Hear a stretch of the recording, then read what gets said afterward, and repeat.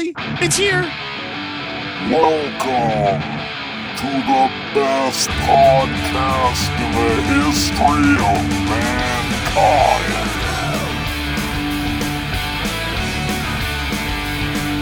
It's Monty's Rockcast. And now, here's your host, Monty Colvin.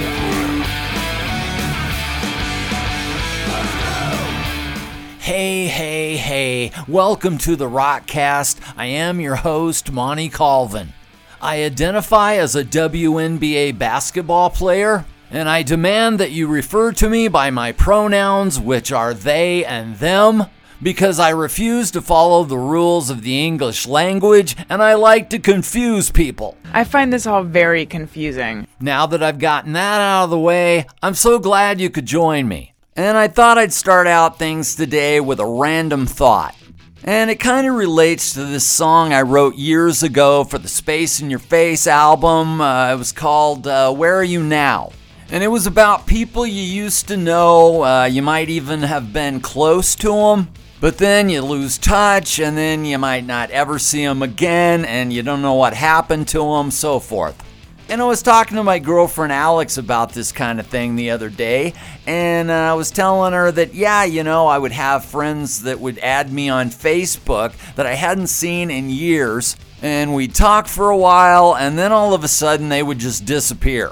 And I would always wonder what the deal was. Did I do something to offend them, or did they maybe just get tired of Facebook? Or maybe they died, who knows?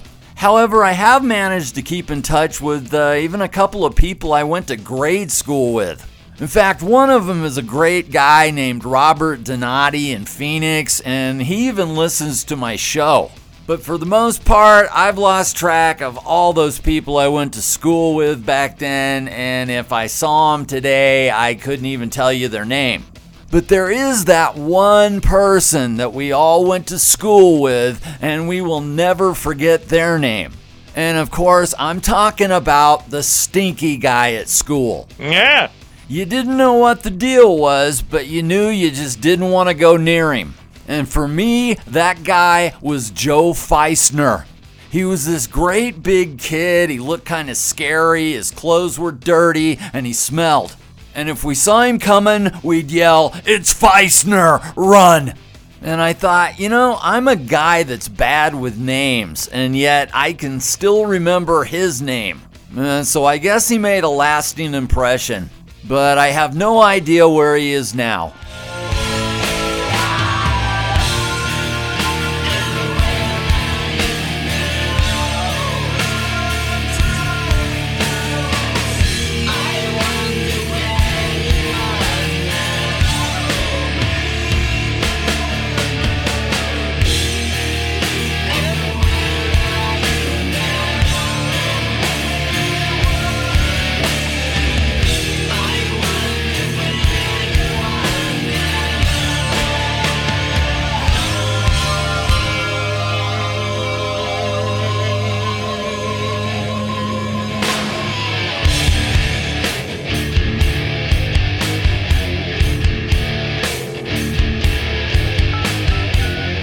All right, well, I got to get into something now that I am not happy about, and that would be Rolling Stone magazine's latest list.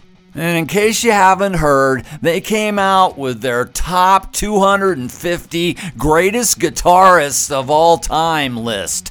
And they come out with these all the time. The greatest bands of all time, the best 100 heavy metal songs, the best bassists, the best singers, on and on. And to be fair, before I get into this and talk about this list, I just want to point out the fact that I hate Rolling Stone magazine. Once upon a time, they might have had some kind of integrity, and I was pretty stoked years ago when I was actually in that magazine. But over the years, I got sick of their woke politics, and now they've just made the Rock and Roll Hall of Fame an abomination. So when I heard about this list, I was not expecting much, and I figured I'd disagree with a whole lot of it. And well, they did not disappoint. There were people on here that I said, okay, I agree with that, I see that. But overall, I thought the whole thing came off as a big joke. And maybe that's what they intended. I get the idea that Rolling Stone just wants to piss people off. Not that I really get that angry anymore, because I can see it coming. When they make a big deal out of the Rock and Roll Hall of Fame inductees, and I hear that Missy Elliott and Rage Against the Machine are going in and that Iron Maiden is not, that's really all I need to know. You can't even take it seriously. So I'm going to try and not get too upset about this stupid list, but I'm not going to lie, I do find it kind of insulting. Now, I'm not going to go through every single player on this list because I haven't even heard of a lot of these people. But I think that's kind of the point of whoever made this list out. Look at me, I'm smarter than you.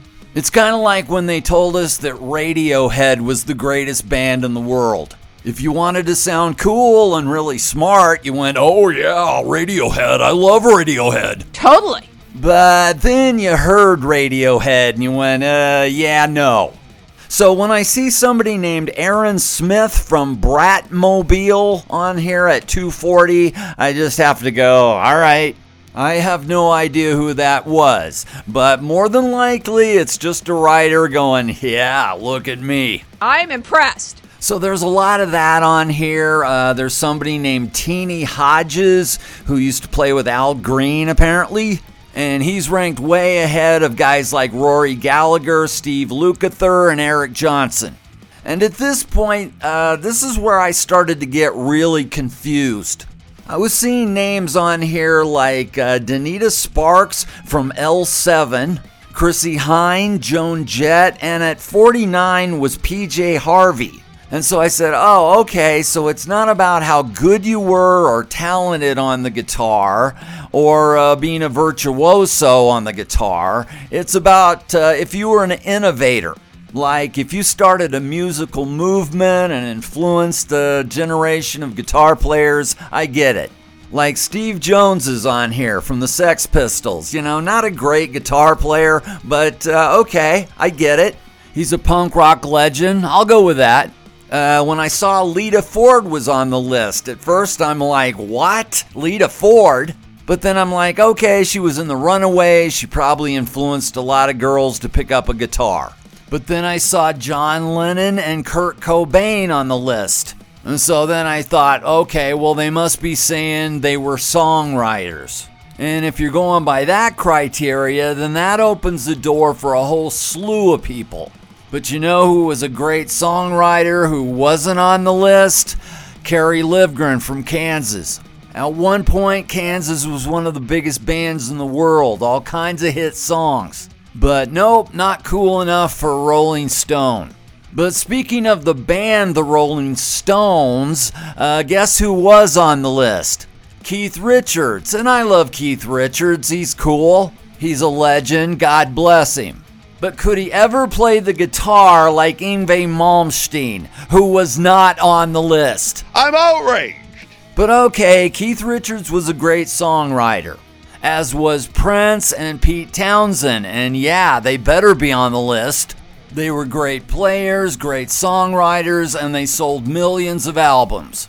Who else was like that? Well, Peter Frampton. Was he on the list? No. And if you're one of those people that thinks, he wasn't that good, he was just a pop star, well then you need to check out a video on YouTube by Rick Beato. He breaks down a bunch of his guitar solos on Frampton Comes Alive, and he explains just why the guy was amazing. Now another one of my pet peeves on this list is that they would take two guys from the same band and then make it one choice. For instance, there was a couple of brothers on here named Aaron Dessner and Bryce Dessner, and they played for a bunch of different people. And they're both at 243 because apparently there's no difference between them. Kind of like at 219, they had Glenn Tipton and KK Downing of Judas Priest. At 83, we had Adrian Smith and Dave Murray of Iron Maiden. And all the way up at 57 was Thurston Moore and Lee Ronaldo of Sonic Youth. Oh, and at 43, a couple of guys from Radiohead. What the hell? Well, of course, it's Radiohead. If you don't understand that, then I guess you just don't understand music like I do. The list goes on and on and on and on. Another one that bugged me was Angus Young and Malcolm Young being teamed up, like you couldn't possibly separate them. I mean, if you did that, you might have to take off Barbara Lynn, whoever that is. I'll admit I've never heard of the guy. Now, there was a couple of surprises on here, like Brian Robertson and Scott Gorham of Thin Lizzy at 194. And it wasn't the fact that they were so ridiculously low on the list or that they paired them up. I was just shocked that they made the list at all. They've been so disrespected by the Rock and Roll Hall of Fame all these years, I thought that that would continue. And obviously, I love both of these guys. They were on Live and Dangerous, and they deserve to be on here. But I will say this, they left off a couple of guys that were in Thin Lizzy that were probably better than both of them. That being John Sykes and Gary Moore. How in the world do you leave them off? But you know something? They left off all kinds of people. Nowhere to be found on this list was Al Di Meola or Robin Trower. No Paul Gilbert, no Pat Travers. And I'll get to some others in a minute, but one that just absolutely boggled my mind that he wasn't on here. For the love of God, how do you leave off John Petrucci of Dream Theater? Not that he needs this list, because I think most people know that he's one of the greatest guitarists to ever walk the earth. But if you don't have him on here, you're an idiot and your list is garbage. And to prove my point, here's one of my favorite guitar solos of all time. It's off Images and Words and Eat This, Rolling Stone.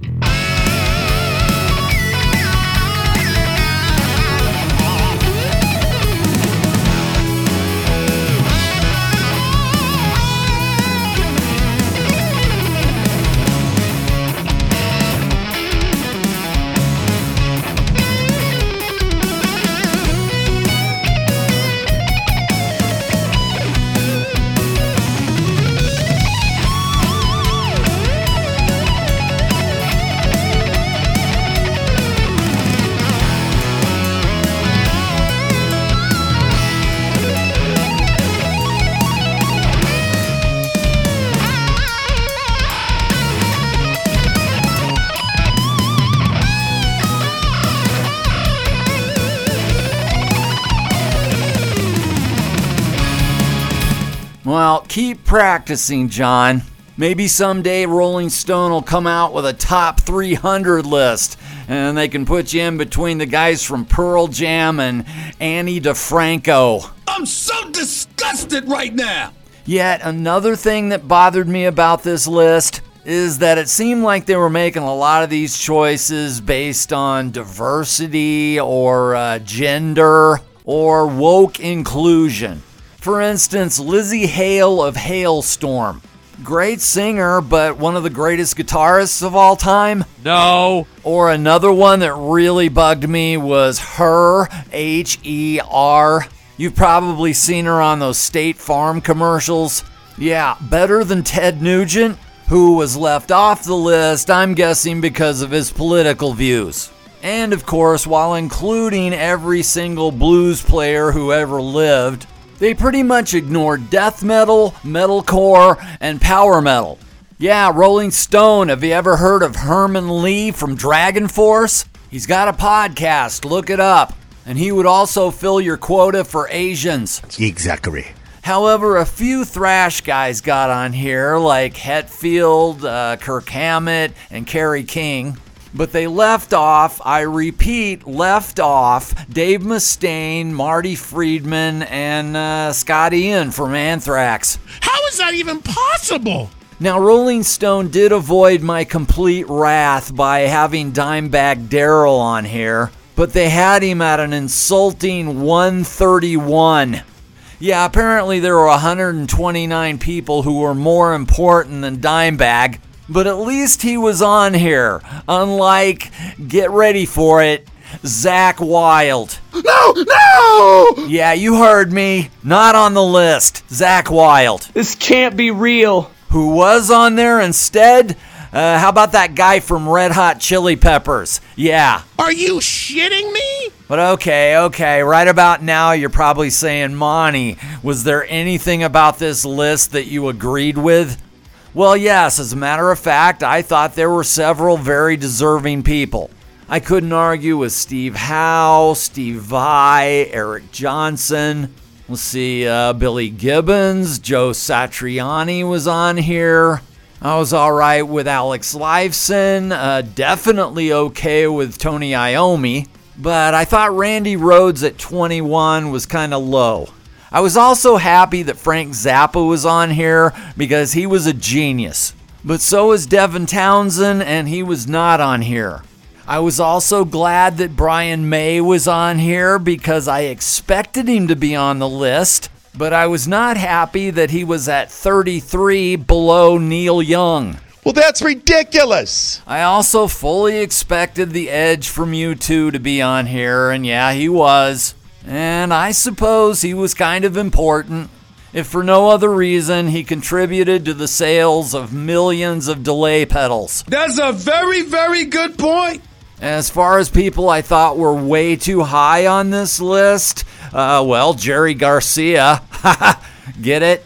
Way too high? I get it. Yeah, he was at 34 above Eric Clapton. All right. But finally, let me just read through the top 10.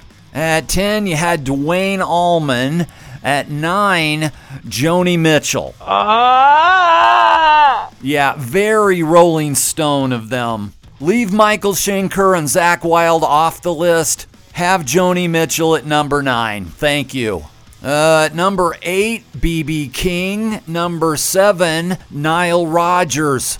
At number 6, way above David Gilmour and Stevie Ray Vaughan, it's Sister Rosetta Tharpe. We are entering the Twilight Zone here. At number 5, Jeff Beck. At number 4, wow, they let Eddie Van Halen into this top 10. Good for them. At number 3, Jimmy Page. At number 2, Chuck Berry. And at number 1, who else? Jimi Hendrix. So there you go. There are some of my thoughts on Rolling Stone's 250 greatest guitarists list. And for the most part, I thought it was ridiculous. They can tell me all day long that Tom Morello from Rage Against the Machine is a better guitar player than Randy Rhoads or Yngwie Malmsteen, but they can't fool me, because I know deep down they probably don't even believe that. But you know, Tom's a radical leftist, so it probably makes sense to them. But before moving on to another topic, I wanted to mention one more guy that should have been on the list. He's mainly known for a song called Rock and Roll Hoochie Coo, and his name is Rick Derringer. And the first time I'd ever heard of him was in 1978 when he opened up for Peter Frampton at Arrowhead Stadium in Kansas City. And I didn't know what to expect, but he blew my mind. It was the first time I'd ever seen a guitar player have a wireless system, and he'd take his guitar off and throw it to the other guitar player. And at 19 years old, that was just amazing to me. And after the concert, I went and bought his live album, and to this day, I still think it's great. But since the 70s, he won Grammys as a producer. He did tours with Cyndi Lauper and Ringo Starr. And he also became an outspoken Christian, which is probably another reason why he's not on the list. But who really cares what Rolling Stone thinks? Because they suck and Rick Derringer does not.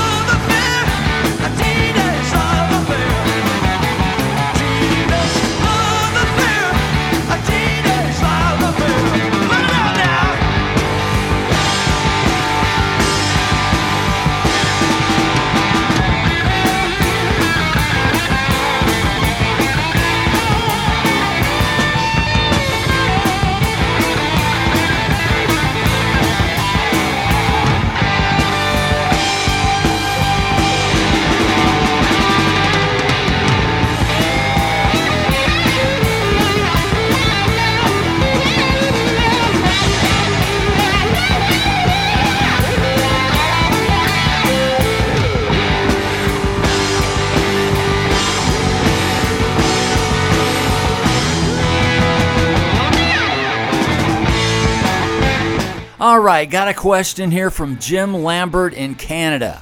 And Jim wanted to know, hey Monty, do you have one song in particular that you have written but regretted never recording for the world to hear? And if so, will we ever get to hear it? All right, well, thanks for the question, Jim. I've written a lot of songs that never went on any albums, and I've also recorded a lot of demos that never went on any albums. But do I regret any of them not going on an album? And I would have to say probably not. When songs don't make it onto an album, there's usually a reason. And usually the reason is that they're not as good. And the problem is these days is that a lot of times they get out there anyway onto the internet and somebody will post them on YouTube. And then I say, oh great, now everyone can hear a song that I really didn't want anyone to hear.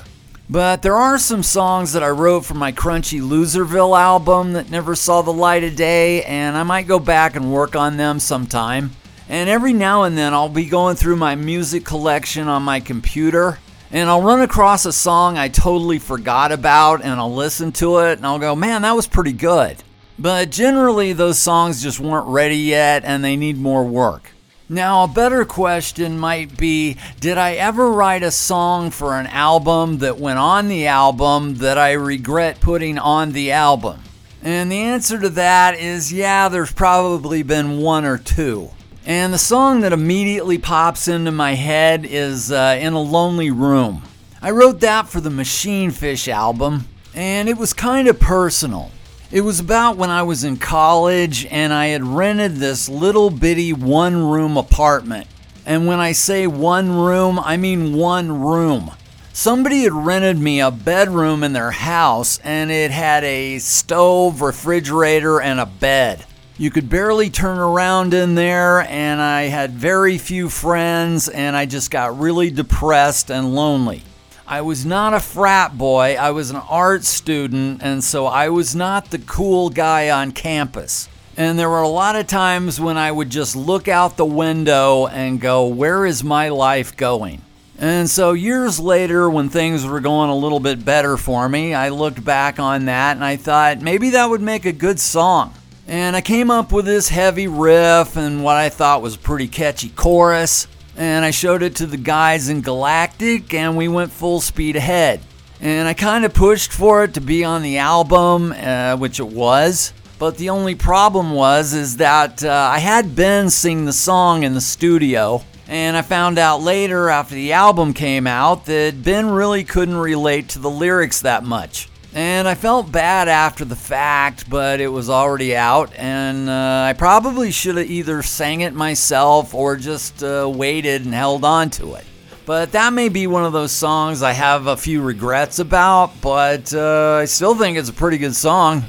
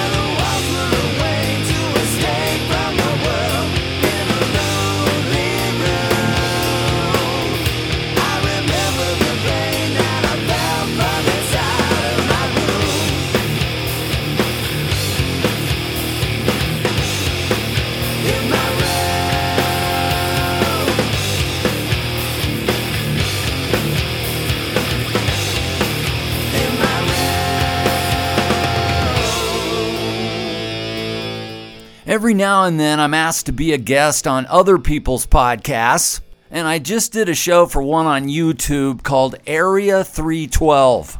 And those guys were so nice. They knew all about the galactic releases, and they asked me all kinds of questions about that stuff.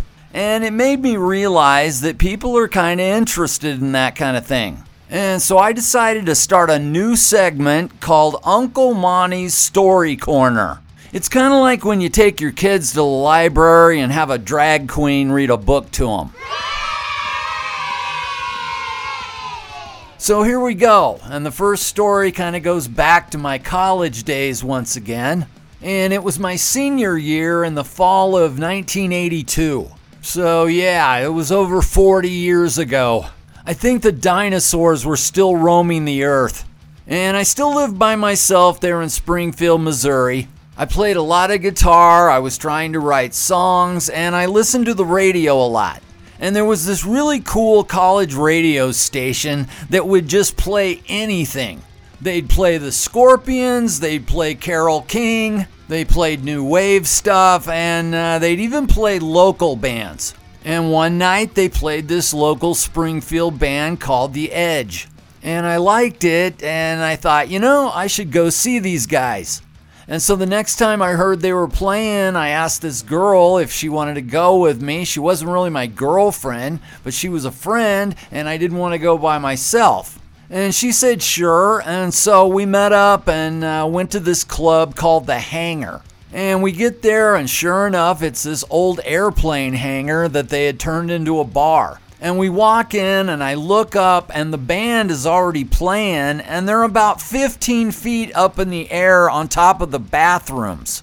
But they've got these two killer guitar players. They got a black guy on bass and vocals, and they're playing all these cool cover tunes. Like, back then, I was into this band called The Producers, and they were doing some of that stuff, and they did this really badass version of Johnny Be Good. And I was really digging it, and during one of their breaks, I did something that I rarely ever do. I saw the bass player standing around talking to people, and I just walked over and said, "Hey man, I really love your band." And he said, "Thanks, I'm Doug." And I said, "I'm Monty." And I found out later that his name was actually Doug Pennick. But no one knew who he was back then, and to me, he was just some guy that was in a local cover band. But we had a nice conversation about music, and when I left that night, I thought, wow, he's a nice guy, but I'll never see him again. Well, a night or two later, I'm walking home from class, and it was starting to get dark, and all of a sudden, I see this black, thin figure running toward me. And I look a little closer, and I say, "Are you Doug?" And he said, "Yeah, I ran into your friend from the club the other night, and she told me where you lived." And I said, "Oh, cool. Well, what are you doing?" And he said, "I'm going to see that movie Tron. Do you want to go?" And I thought, well, I don't really like sci-fi, but sure. And so we go to the movie, and then we just start hanging out all the time. And one day I go over to see him at his place, and I walk in, and the entire band is living in one house. There's guys in sleeping bags on the floor. And I found out this is all these guys do. They just play music and they somehow survive. And so this was an early education for me as to how a band works. At this point, I'd never been in a band before, and I was going to all their shows there in town. And just from hanging out with them, I was learning stuff like how to make a set list. I learned a lot about equipment and how to set it up, how to interact with the crowd. And all that experience was just invaluable. And some nights I'd be out till 3 in the morning watching those guys, and then I'd have to get up the next morning and go to class. But I was just loving it, and it just made me want to play even more. And one night Doug came over to my apartment, and we were hanging out, talking, and I said, "Hey, would you listen to one of my demos?" And he said, "Sure." And so I played him this song that I'd written, and it was on this really bad quality cassette. But he sat there and listened to it, and after it was done, he looked at me and went, "Man, I really like that." And it was the first time anybody that I truly respected said they liked one of my songs. And for me, that was huge. It was very validating and encouraging. And Doug not only liked it, but he said, why don't you come over to my house tomorrow night and we'll do a real demo. And so I went over there and he had one of these little multi-track recorders, and I played guitar, he played bass and sang it. And it turned out really cool. I was really proud of it. And at the end of the night, he said, you know what? I want my band to play this. And he took the tape to the guys in his band, which at that time was Ty Tabor, Jerry Gaskell, and this other guitar player named Kirk Henderson. And they actually learned it, and I went to see them play it one night at one of their gigs. And so this all was making me feel really good about myself. I thought, I think I could be a songwriter. And this was all right before I went home for Christmas vacation. And Doug dropped by the apartment again one afternoon, and he said, well, Kirk's quitting the band. And I said, oh, wow, well, what are you going to do? And he said, well, we're thinking about having you play. And I thought, oh my God, this would be incredible. And so I went home, and all during Christmas break, I just learned all their songs. And when I got back to Springfield, I saw Doug, and he said, yeah, I think we're just going to stay a three-piece. Yes, I was disappointed, but I did have only a few more months left in school. And so I went ahead and got my degree, and the week of graduation, my girlfriend broke up with me. And when I asked her why, she told me, well, you don't have any goals. But au contraire, I wanted to be in a band. That was my goal. And I'll tell you the rest of the story at another time. But for now, let me just say this. I think certain things in our life happen sometimes for a reason. I had no idea that going to a club in Springfield, Missouri back in the early 80s would lead to a series of events that would totally change the course of my life. Some would say it was luck or fate. There are those that would say it was the work of the devil. I'm going to give the credit to God because I think He had a plan for my life. And sure, I had to put in a lot of work to get to where I wanted to go. I didn't just sit in my house waiting for something to fall in my lap. But when I think back to all that stuff that happened in college, I'm just still amazed. Me too! So there's a story for you. I hope you enjoyed that. No, not really. Okay, let's do some more emails and messages. And I got one here on Facebook from Mr. Eric Helsner. And Eric says, hey, Monty, I'm listening to Podcast 261, and I just heard you mention Bob Gross from the Portland Trail Blazers. As a lifelong Blazers fan, I never thought I'd hear Bob Gross being referenced in a rock podcast. Very cool that you know who he is. Thanks for all the great music over the years and for the great podcast. Well, thanks so much, Eric. I appreciate the kind words, and thanks for listening. And yeah, as much as I love music and art, I think I love sports as much or maybe more. I've been a sports fan my whole life, and I can probably blame my dad for that. When I was around 10, I noticed him always watching sports, and I think it was probably because he played football and basketball in high school and junior college. And I think it was around 1971 I started buying these books that had all the players listed. And I had one for football and one for basketball and baseball. And I just started memorizing all these players' names. And so, of course, I remember Bob Gross. He was on that championship team in the 70s that had Bill Walton, Maurice Lucas, and I'm pretty sure the guards were Lionel Hollins and Johnny Davis. And it may be just a little bit pathetic that I can name all those players and yet I don't know the name of the governor of Colorado. But that's just the way I am. I love my sports. And since moving to Colorado about 3 years ago, it's just been a cornucopia. Denver just has everything. And Alex and I love going to games, but we don't get to go that often because it's so expensive. And a lot of times when we buy tickets, we literally have to make monthly payments. Which, by the way, you can do the same thing with my paintings if you want. And if you're interested, drop me a message. But like I said, love going to sporting events. And it's weird because I've noticed they're all different. For instance, if you go to see the Nuggets, it's like going to a rap concert. I love that. Yeah, even though I think Denver is like 90% Caucasian, I think the NBA thinks that everyone who watches basketball is black. And so they're pounding that rap music the entire game. What's wrong with that? Unlike football and hockey, that's a little more classic rock. Every now and then they'll throw in some punk pop, but for the most part, it's like The Who and the Stones. And the crowds are just very intense, unlike baseball. When we go see the Rockies, there's no expectations whatsoever. From opening day till the end of the season, we pretty much know they're going to suck. But we go anyway because it's just fun to sit outside. The weather's beautiful in the summer, and it's very relaxing. You're only going to get excited about every 30 minutes or so.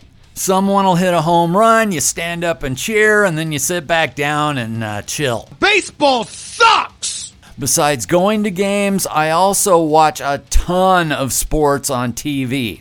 And yes, I even watched the World Series this year. Even though it was the lowest rated World Series in history, I didn't care. I enjoyed it. Why? Because for once, the Houston Astros weren't in it. Not basketball, not football, baseball! And right about now, you're probably saying, well, what else is on TV, Monty? Well, naturally, I watched a couple of documentaries. Chris in Baltimore wanted to know if I watched the one on Tom Petty, and well, of course I did. I'll watch just about any documentary about a musician, especially if it's one I like. And I do like Tom Petty. I thought he was a great songwriter. And this documentary was about him recording a solo album, which is kind of strange because he had 3 of the Heartbreakers play on the album. But whatever, if you want to watch Tom Petty record an album with Rick Rubin, it's pretty cool. I also, believe it or not, watched a documentary on the Wiggles. Remember them? If you were a kid in the early 2000s, which I was not, you may have watched them. Or if you had kids around that time, which I did, she watched them.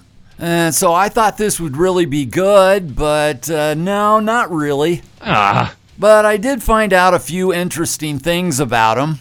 For instance, I'll be honest, I assumed all these years that they were probably gay. But no, it turns out they were just geniuses. I'm guessing they all became filthy rich and they all got old. But of course, like always, you had that one guy that had to continue on without the others. And eventually, what else? He decided they needed to be more diverse. So now you got black Wiggles, gay Wiggles, and non-binary Wiggles. I mean, does everything have to change? I was personally okay with Captain Feathersword and Fruit Salad, yummy yummy. That song was pretty good. Yeah, I liked it. I also watched some stuff on the commercial channel, also known as YouTube. And I found out that Sammy Hagar has formed a Van Halen tribute band.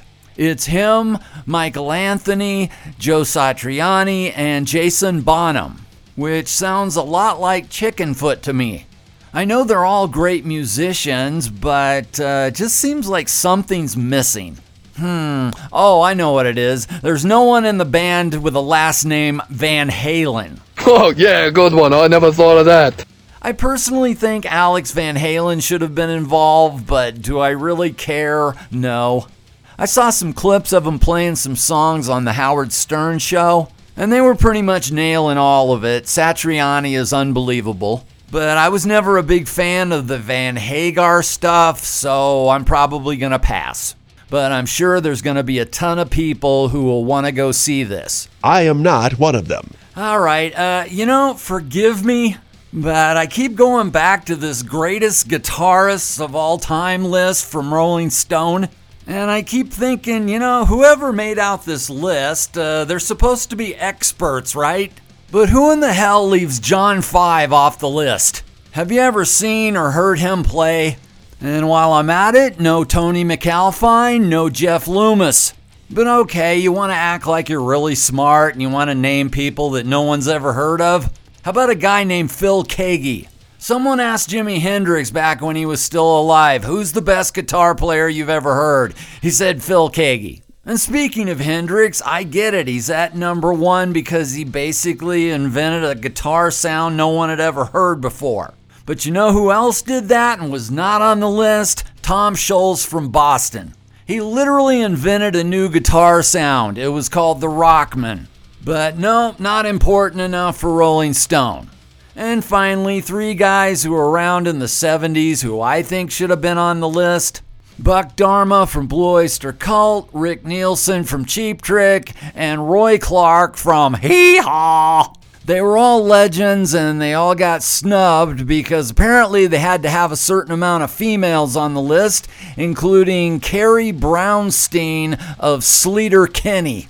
But you know, I could go on forever about this. But I'm going to move on to a CD review, and the guitar player for this band I think should have also been on the list and wasn't. It's Page Hamilton from Helmet.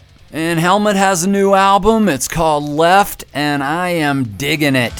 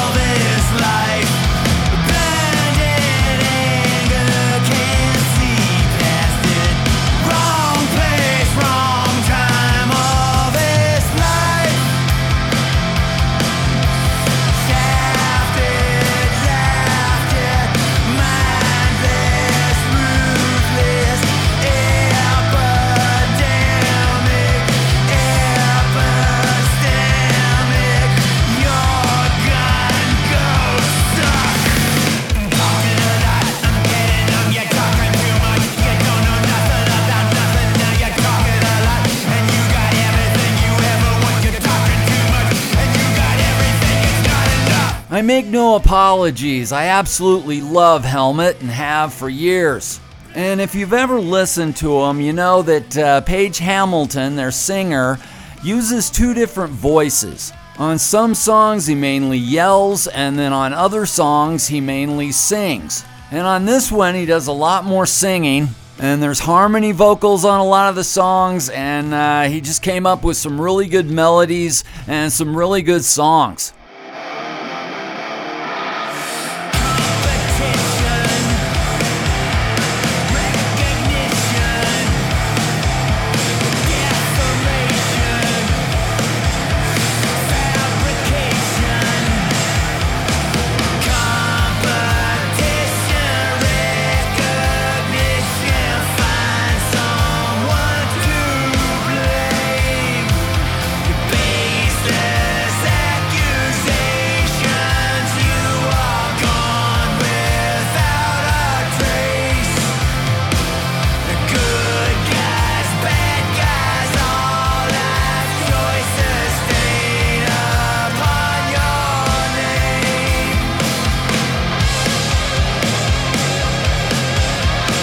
So there's the new one from Helmet. I give it a big thumbs up and I really like it.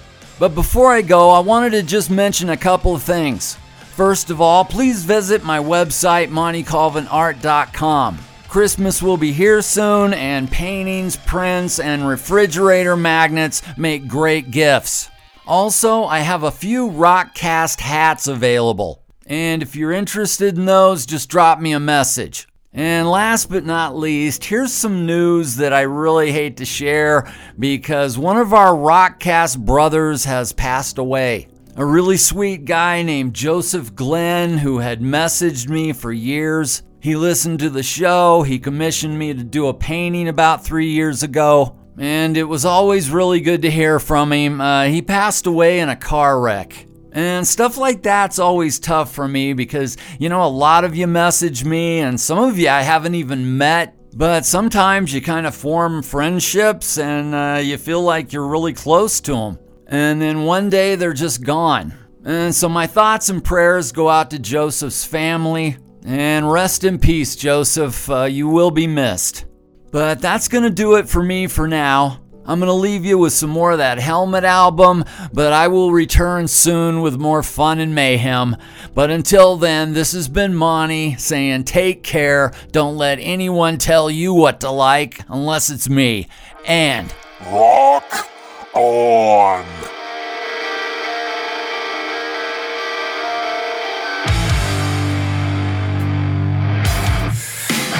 Background noise, only bits and pieces. Ain't nothing. He is dumb, but he's dangerous. Nothing. Blame everyone under the sun, stars and moon above everyone. You talk so tough, you're just a platypus. Voice that drones, I think something is leaking. Nothing. Don't read or write, don't know what it is. Nothing. Blame everyone under the sun, stars and moon above everyone. You talk so tough, you're just a platypus.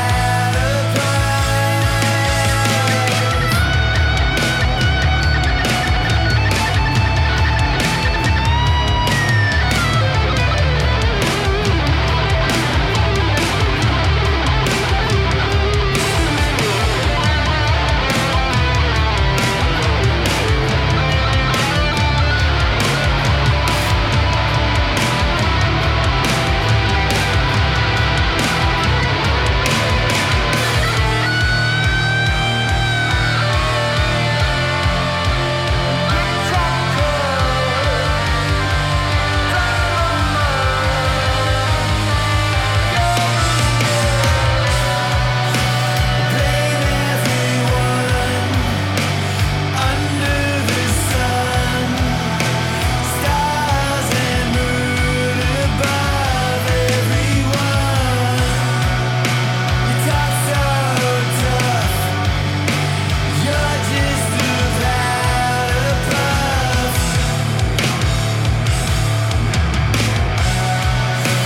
Blame everyone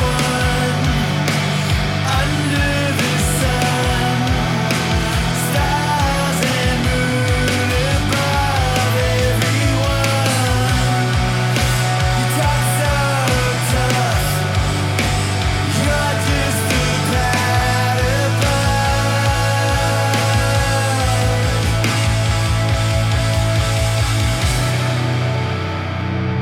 This has been Monty's Rockcast.